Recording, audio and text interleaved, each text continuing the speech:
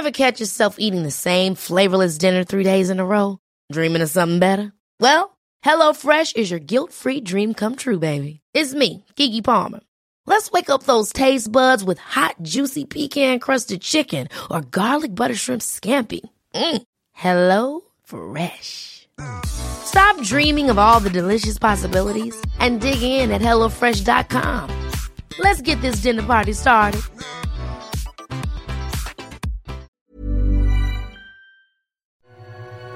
This is Last Drinks Podcast, a new conversation about how to navigate an awesome life without alcohol, reframing the cultural norms around alcohol in our lives, and hosted by me, Maz Compton, sober since 2015. When Belle Robertson decided to give up drinking, she started a blog on her 9th day of sobriety. This is what she wrote, quote, "I want to put this online to hold myself accountable. I want to document the noise in my head. I'm tired of thinking about drinking." End quote. That was 7.5 years ago, and since then, Belle Robertson has been sober pen pals with over 3,000 people. She spends a couple of hours every day emailing newly sober people through her 100-day challenge, which I found out came about quite by accident. Belle has created an anonymous space to support people in their sobriety, which also served a purpose for her as it keeps her accountable to her choice not to drink as well. You can get in touch with Belle Robertson by just emailing tiredofdrinking@gmail.com, and on the podcast we unpack her last drink. Please enjoy Last Drinks with Belle Robertson.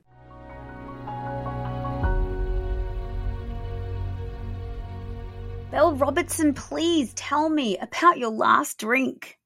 Really? You want Yes, to know my last I do. drink? Well, it was June 30th, after a month of travel where I drank every day except for one in that month.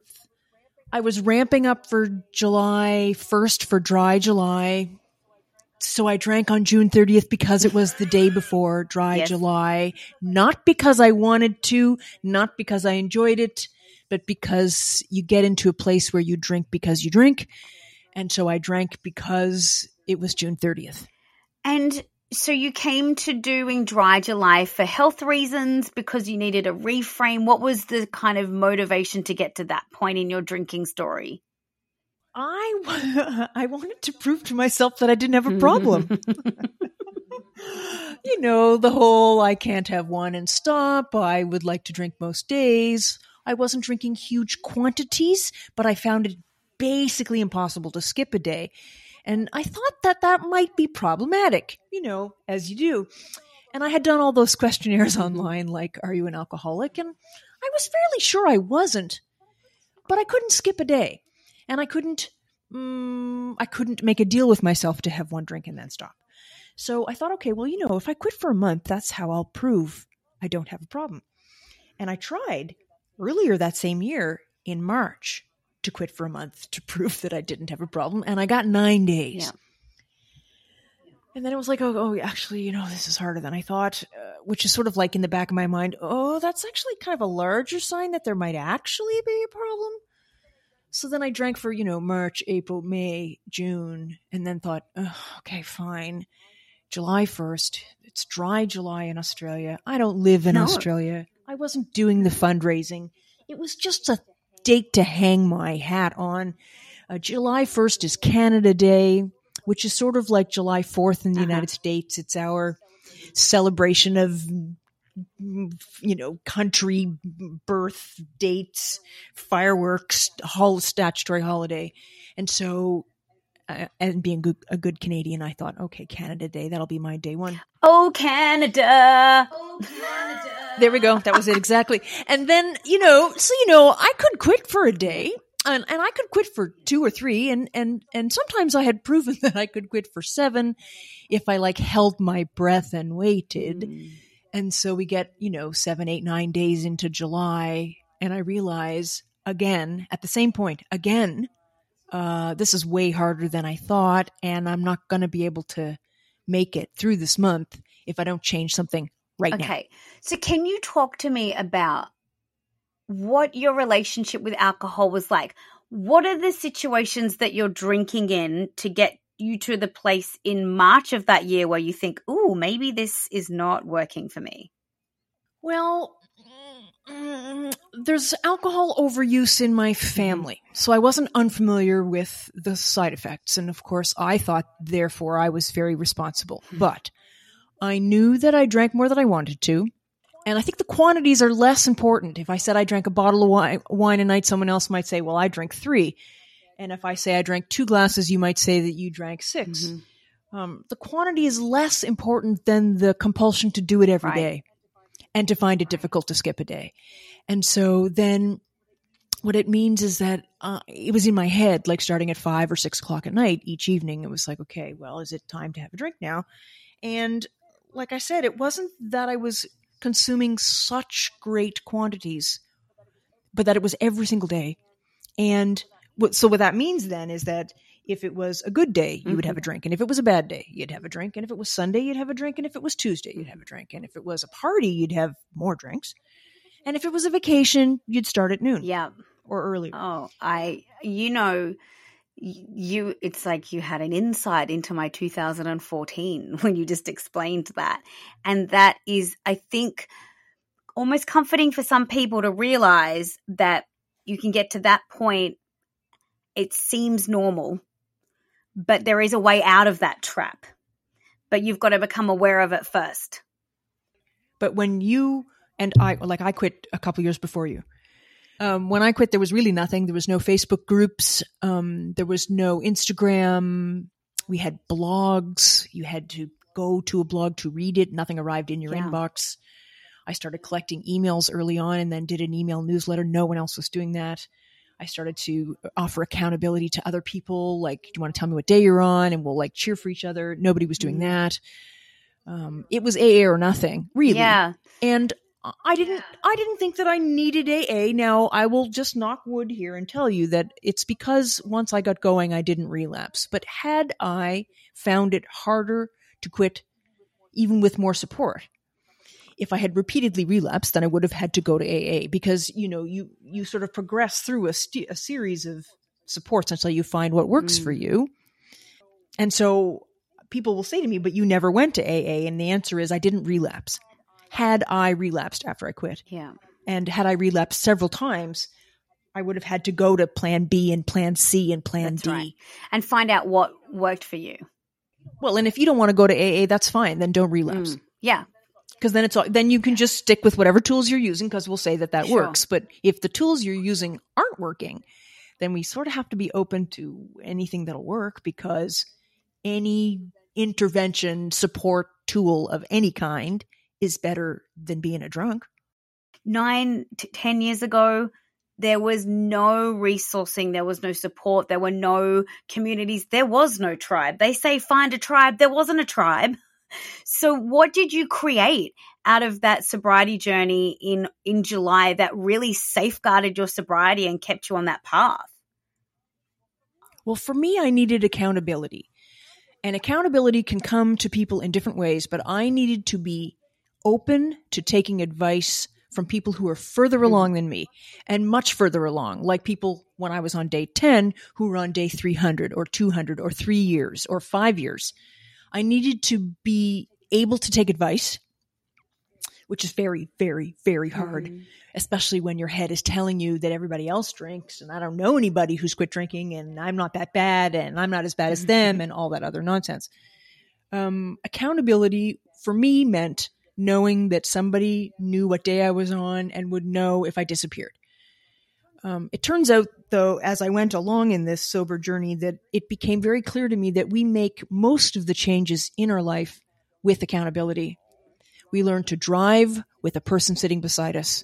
We go to law school and we have teachers and mentors, and then we make study groups and we divide up the reading and we share it and we create a group of us that get us across the finish line.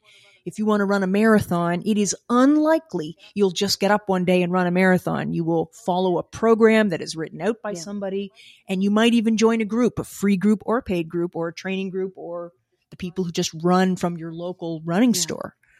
every Wednesday night.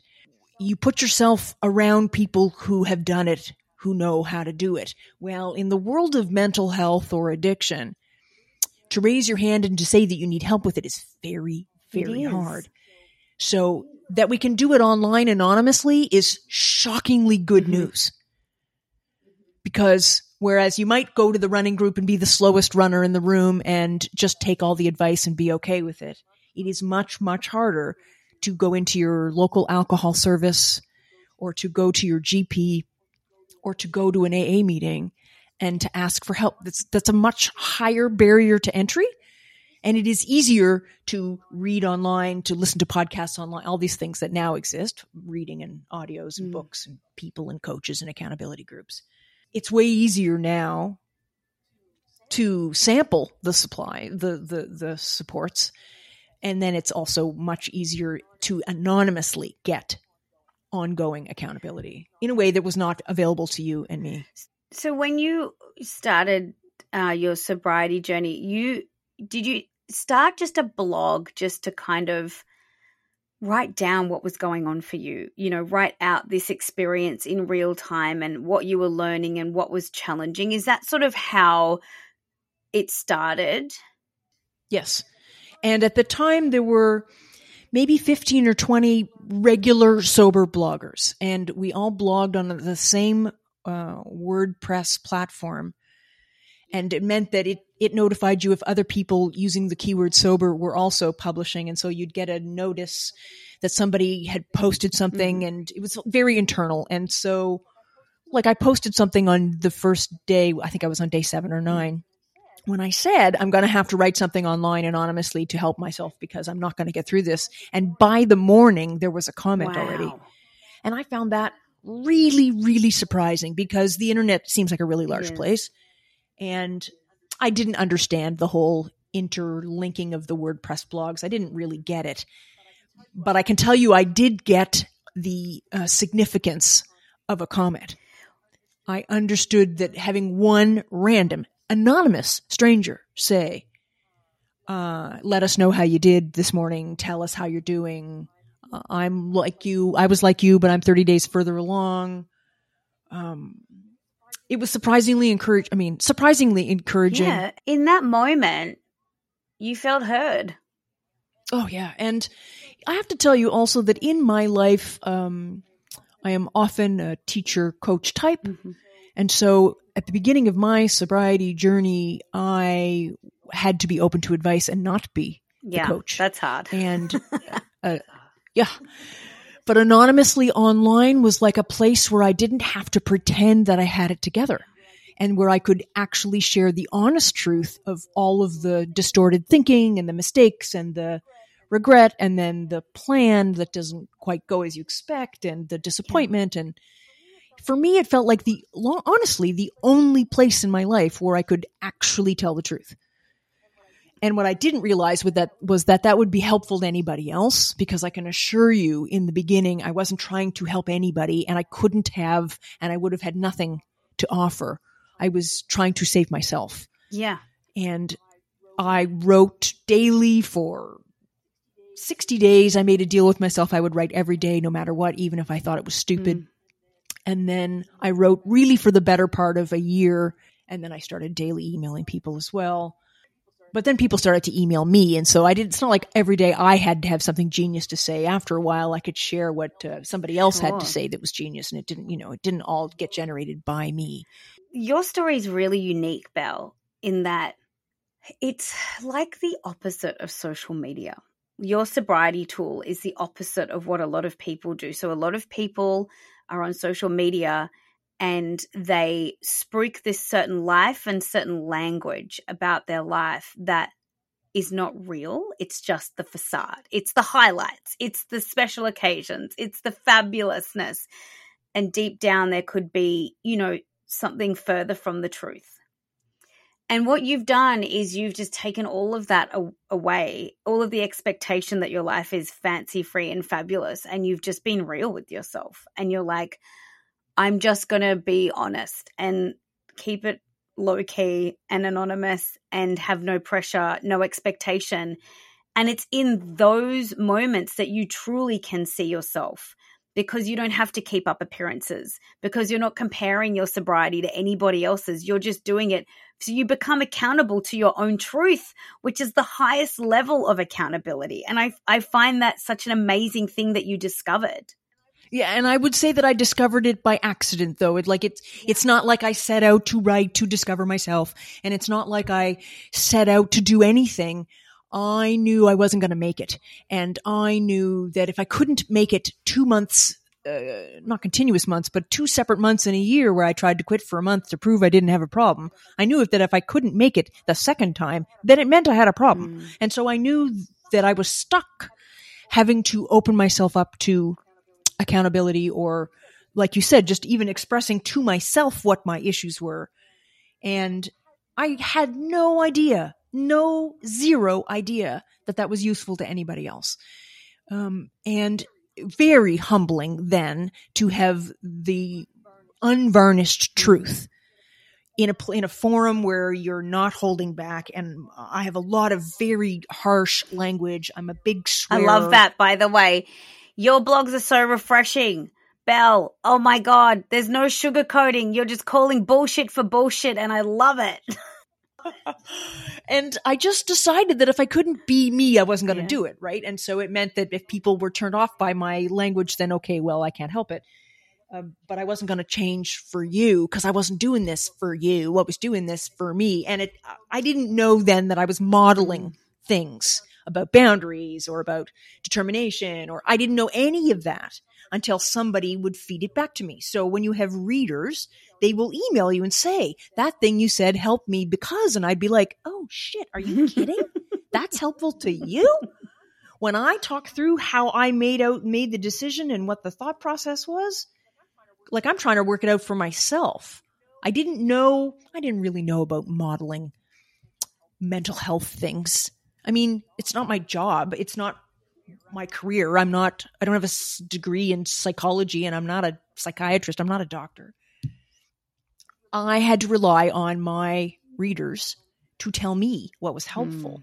And of course, the more readers you get, the more helpful they are. The more they tell you what you're doing, then the more of that good thing you can do, because someone else can articulate. Like you just articulated that I figured it out for me, which then which then showed other people. You might not be a psychologist, but you're a human being. And what makes us human is our experience of emotions, our ability to be honest with ourselves, and that lived experience, being brave in it, is so scary for so many people, that you were brave enough to be honest and go, this ain't working. And I didn't feel brave either. I felt compelled because I was going to fail. I felt desperate.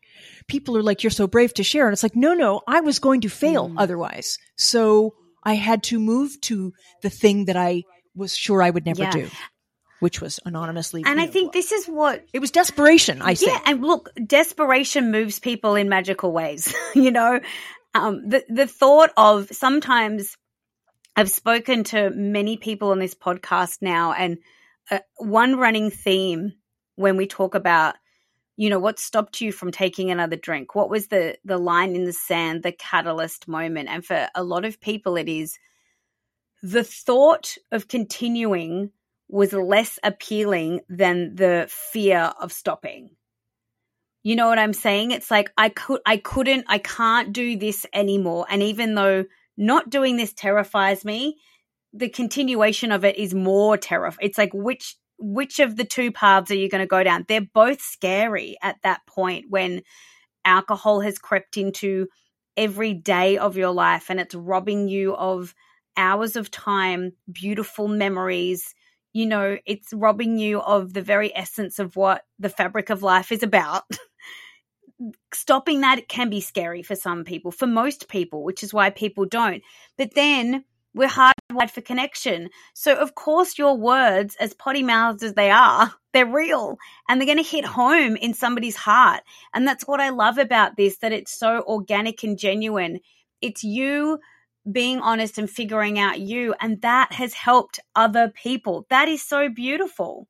Well, it's very, very, very unusual. Like, to be fair, there were no sober coaches when I started this. And so after I'm 8.5 months sober, and there's some girl blogging, but repeatedly relapsing. And at the time, people would close their blog and then reopen it with a new name, or they would just change their screen name. Right. And so there was a lot of coming and going. But there was this one girl who just struggled repeatedly with the same name, with the same situation, with no movement, fixated on trying to quit forever. And knowing that she had a pretty serious issue and she couldn't get any traction. And I don't know what compelled me to message her directly, not even to post a comment on her blog for public consumption, and say to her, have you thought of trying to quit for a shorter period of time first and then extend it? Like, and because I'd quit for 30 days, that was my original. But I said to her 100. Because, in AA, they say 90 meetings in 90 days, and I thought 100 for good measure. It's a nice round number. I said to her, maybe you would find it easier to quit for 100 days than to try to quit forever. Because quitting forever means I'll just drink one more day, then I'll quit forever. Instead of I'll do 100 days and treat it as an experiment and see how it goes and then decide. And she then wrote on her blog, I'm doing Belle's 100-day sober challenge. And I'm like, oh, no, you're not. I didn't say that. I don't know what you're talking about. It's not mine. But the strangest thing happened after that was that of the 15 or 20 of us that were blogging, there were probably another 15 in and out, but 15 of us relatively continuously. I got an email from a stranger who had never posted, never commented on someone's blog, wasn't blogging themselves, was what we would now call a lurker. But I didn't know they existed. Some stranger emailed me and said, can I do your 100-day challenge? I'm like, who the fuck are you? Because I don't know who you are. You've come out of nowhere. You're not a regular person. You don't blog. You don't comment on my website. What? Spitfire was number 3. And I'm like, wait, who are you? And then I realized, of course, it didn't occur to me, there were hundreds of people reading. They were not brave enough to even comment. They certainly weren't blogging themselves, but they also weren't brave enough to comment. It's such a tender, personal, and in many ways for a lot of people, shameful position to be in, where you're like, oh, I'm thinking about going sober. That means I have a problem or an issue with my relationship with alcohol. It's so, especially in the way our culture is all about drinking, everything's geared towards drinking, and drinking being the norm, sitting on the edges of sobriety makes you just by association a weirdo. And so, of course, people are lurking, going, is somebody else doing this? Can I feel this way? Can I ask these questions? Can I do this thing? And as it turns out, you can, and you do. But I then, had 15, 20, 30, 50, 100 people who wanted to do this, quote, 100-day sober challenge with me. And people would come and go. It wasn't like 15 people signed up and all 15 were continuously sober all the way through. But from what must have been March of 2013 until November of 2015, I worked with 2,100 people. Wow. So when I say that I wasn't a counselor, I don't have a life coach certificate. But I also didn't just show up and say, hi, I'm a sober coach. I'm on day 200. Not having worked with anybody. I worked with 2,100 people. But again, same thing we were just talking about. The reason I worked with 2,100 people was that I would suggest something to David, and then David would say, that's very interesting. And then the next time I talked to Denise, she'd say something, and I'd say, well, David said this. And I would pass back and forth the shared knowledge. And then I would collect it, and then I would see patterns, and then I would meet, Donna for the first time, and I would say to her, well, that sounds like what Denise and David went through. Seems like everybody's name begins with D. That's fine. And then, I'm looking at just on my screen here, and then there's Tony, and then Tony says, and it's like, okay, well, that's quite similar. And I could start to see patterns, and I could see what was more likely to work. And I could see for the people who relapse right away when they first sign up versus get to 40, 50 days and then relapse, I could start to see patterns in all of that. And then they told me, the 2100, told me how useful it was to have a person that you could email anonymously and have accountability. Again, I didn't know that was that useful. No one else was doing it. So I didn't know, like if no one else was doing it and I'm the only one doing it, then it must be because it doesn't work or it's not meaningful. I had to be told. I love the term shared knowledge. That's, I haven't really heard that term before, but that really is what these conversations create and platforms like yours create, is space to share the knowledge of the journey of sobriety, because it is different for people, because people come to sobriety in their own unique way. It's as unique as your fingerprint, and your sobriety story is unique as well. But there are patterns, there are levelers, there are, certain milestones that you will hit in your sobriety that other people can relate to. So I love the idea, and this is something that I haven't really thought about, and thank you for letting my brain go in this direction, but this is a collective. This is that shared space which is safe, and it's a collective and a collection of useful information, of useful tools, of understanding patterns of behavior to help each other on the journey. What a beautiful thing to discover accidentally, Belle. Well, and I want to say too, though, it is not a fire hose. It is not simply a collection of useful pieces of information with no filter, because that would be overwhelming and wouldn't be useful either. Yeah. What happens when you work with somebody one-on-one is that, and when you email every day, which is what I do now with coaching, is we do micro adjustments. So I don't talk to you about the pattern of X, Y, or Z unless you're going through that right now. And we don't talk about drinking dreams unless you say you've had one. Yeah. And so it's in real time, because the right information at the wrong time is the wrong information. Absolutely. It's overwhelming. Yes. Right. So on day 30, you can't hear about what happens on day 300. You got to get through today and your mother-in-law and the dog threw up on the carpet. You have to deal with these things. And so I call it now micro adjustments, which means that in real time on a daily basis, we can make tiny, tiny, tiny adjustments to your thinking, to your response. Why don't you add in a 4 p.m. protein snack to see if that helps with the mood swing at 5:30? Then the next day you report in. Or in a normal counseling environment, you might see them every 2 weeks. You get a bunch of information. You have to go home and implement it on your own. And then come back or not and say that it worked or it didn't. And most of the time we lie, because it's very hard to do things without daily account. I mean, I had a coaching call with somebody today where at the end of it, she was in a pretty difficult space and she was quite distressed. And I said to her, look, I have to go to my next call, but here's what I want you to do. I want you to eat something.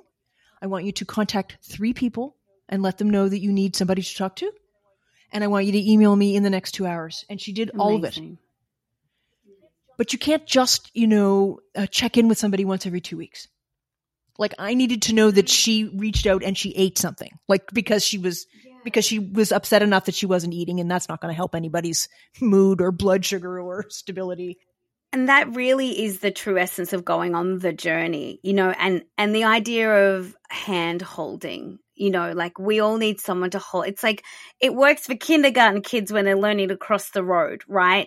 Hold someone's hand, do it together, and you get across safely. And I feel that when you've got somebody who is, yes, being that tough love, accountability person, but also coming at you with compassion and empathy and hand holding, out of a space of love, that also is as important. And so what you have created, Belle, this is why I wanted to talk to you. I'm so fascinated by and from the other side of the world, so proud that this exists for people, because it works for people. Not everyone needs this, anonymous kind of level of engagement, but there are a ton of people for which it works for. And so that is amazing. I love it when something is born out of somebody else's sobriety. I love that so much. And that's exactly what this is. Yeah, I think you're right.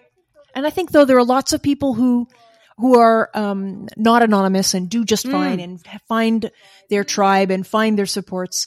And I think there are lots of us for whom we don't want sobriety to be how we've defined ourselves.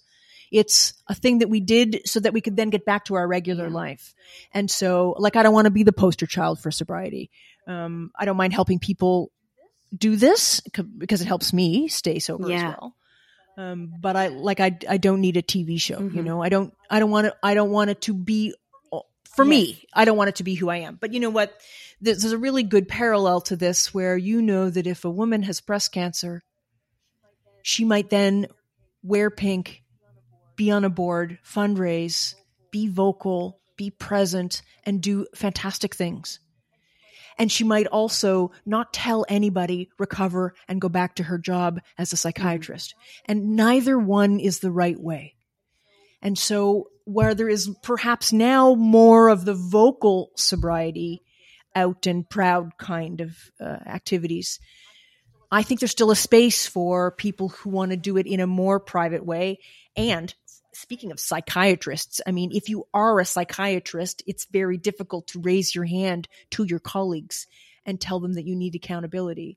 And if you're a pilot, and if I work with lots of doctors and professionals, and also work with like a mom with 4 kids where she can't go to a meeting and she can't tell anybody, or she's newly separated and doesn't want her ex to know, or whatever. Like, there's 100 reasons why somebody might want anonymous support, even now when it's more socially acceptable to be sober.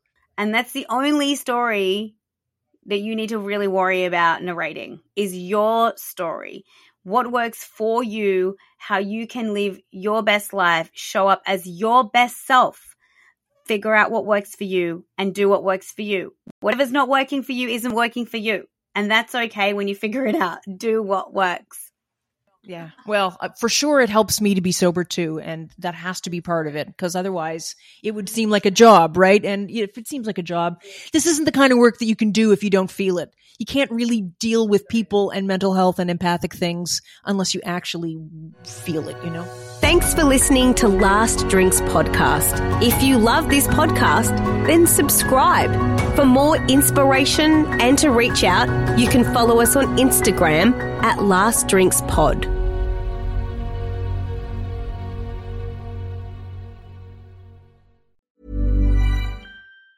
Ever catch yourself eating the same flavorless dinner 3 days in a row? Dreaming of something better? Well, HelloFresh is your guilt-free dream come true, baby. It's me, Keke Palmer. Let's wake up those taste buds with hot, juicy pecan-crusted chicken or garlic butter shrimp scampi. Hello Fresh. Stop dreaming of all the delicious possibilities and dig in at HelloFresh.com. Let's get this dinner party started.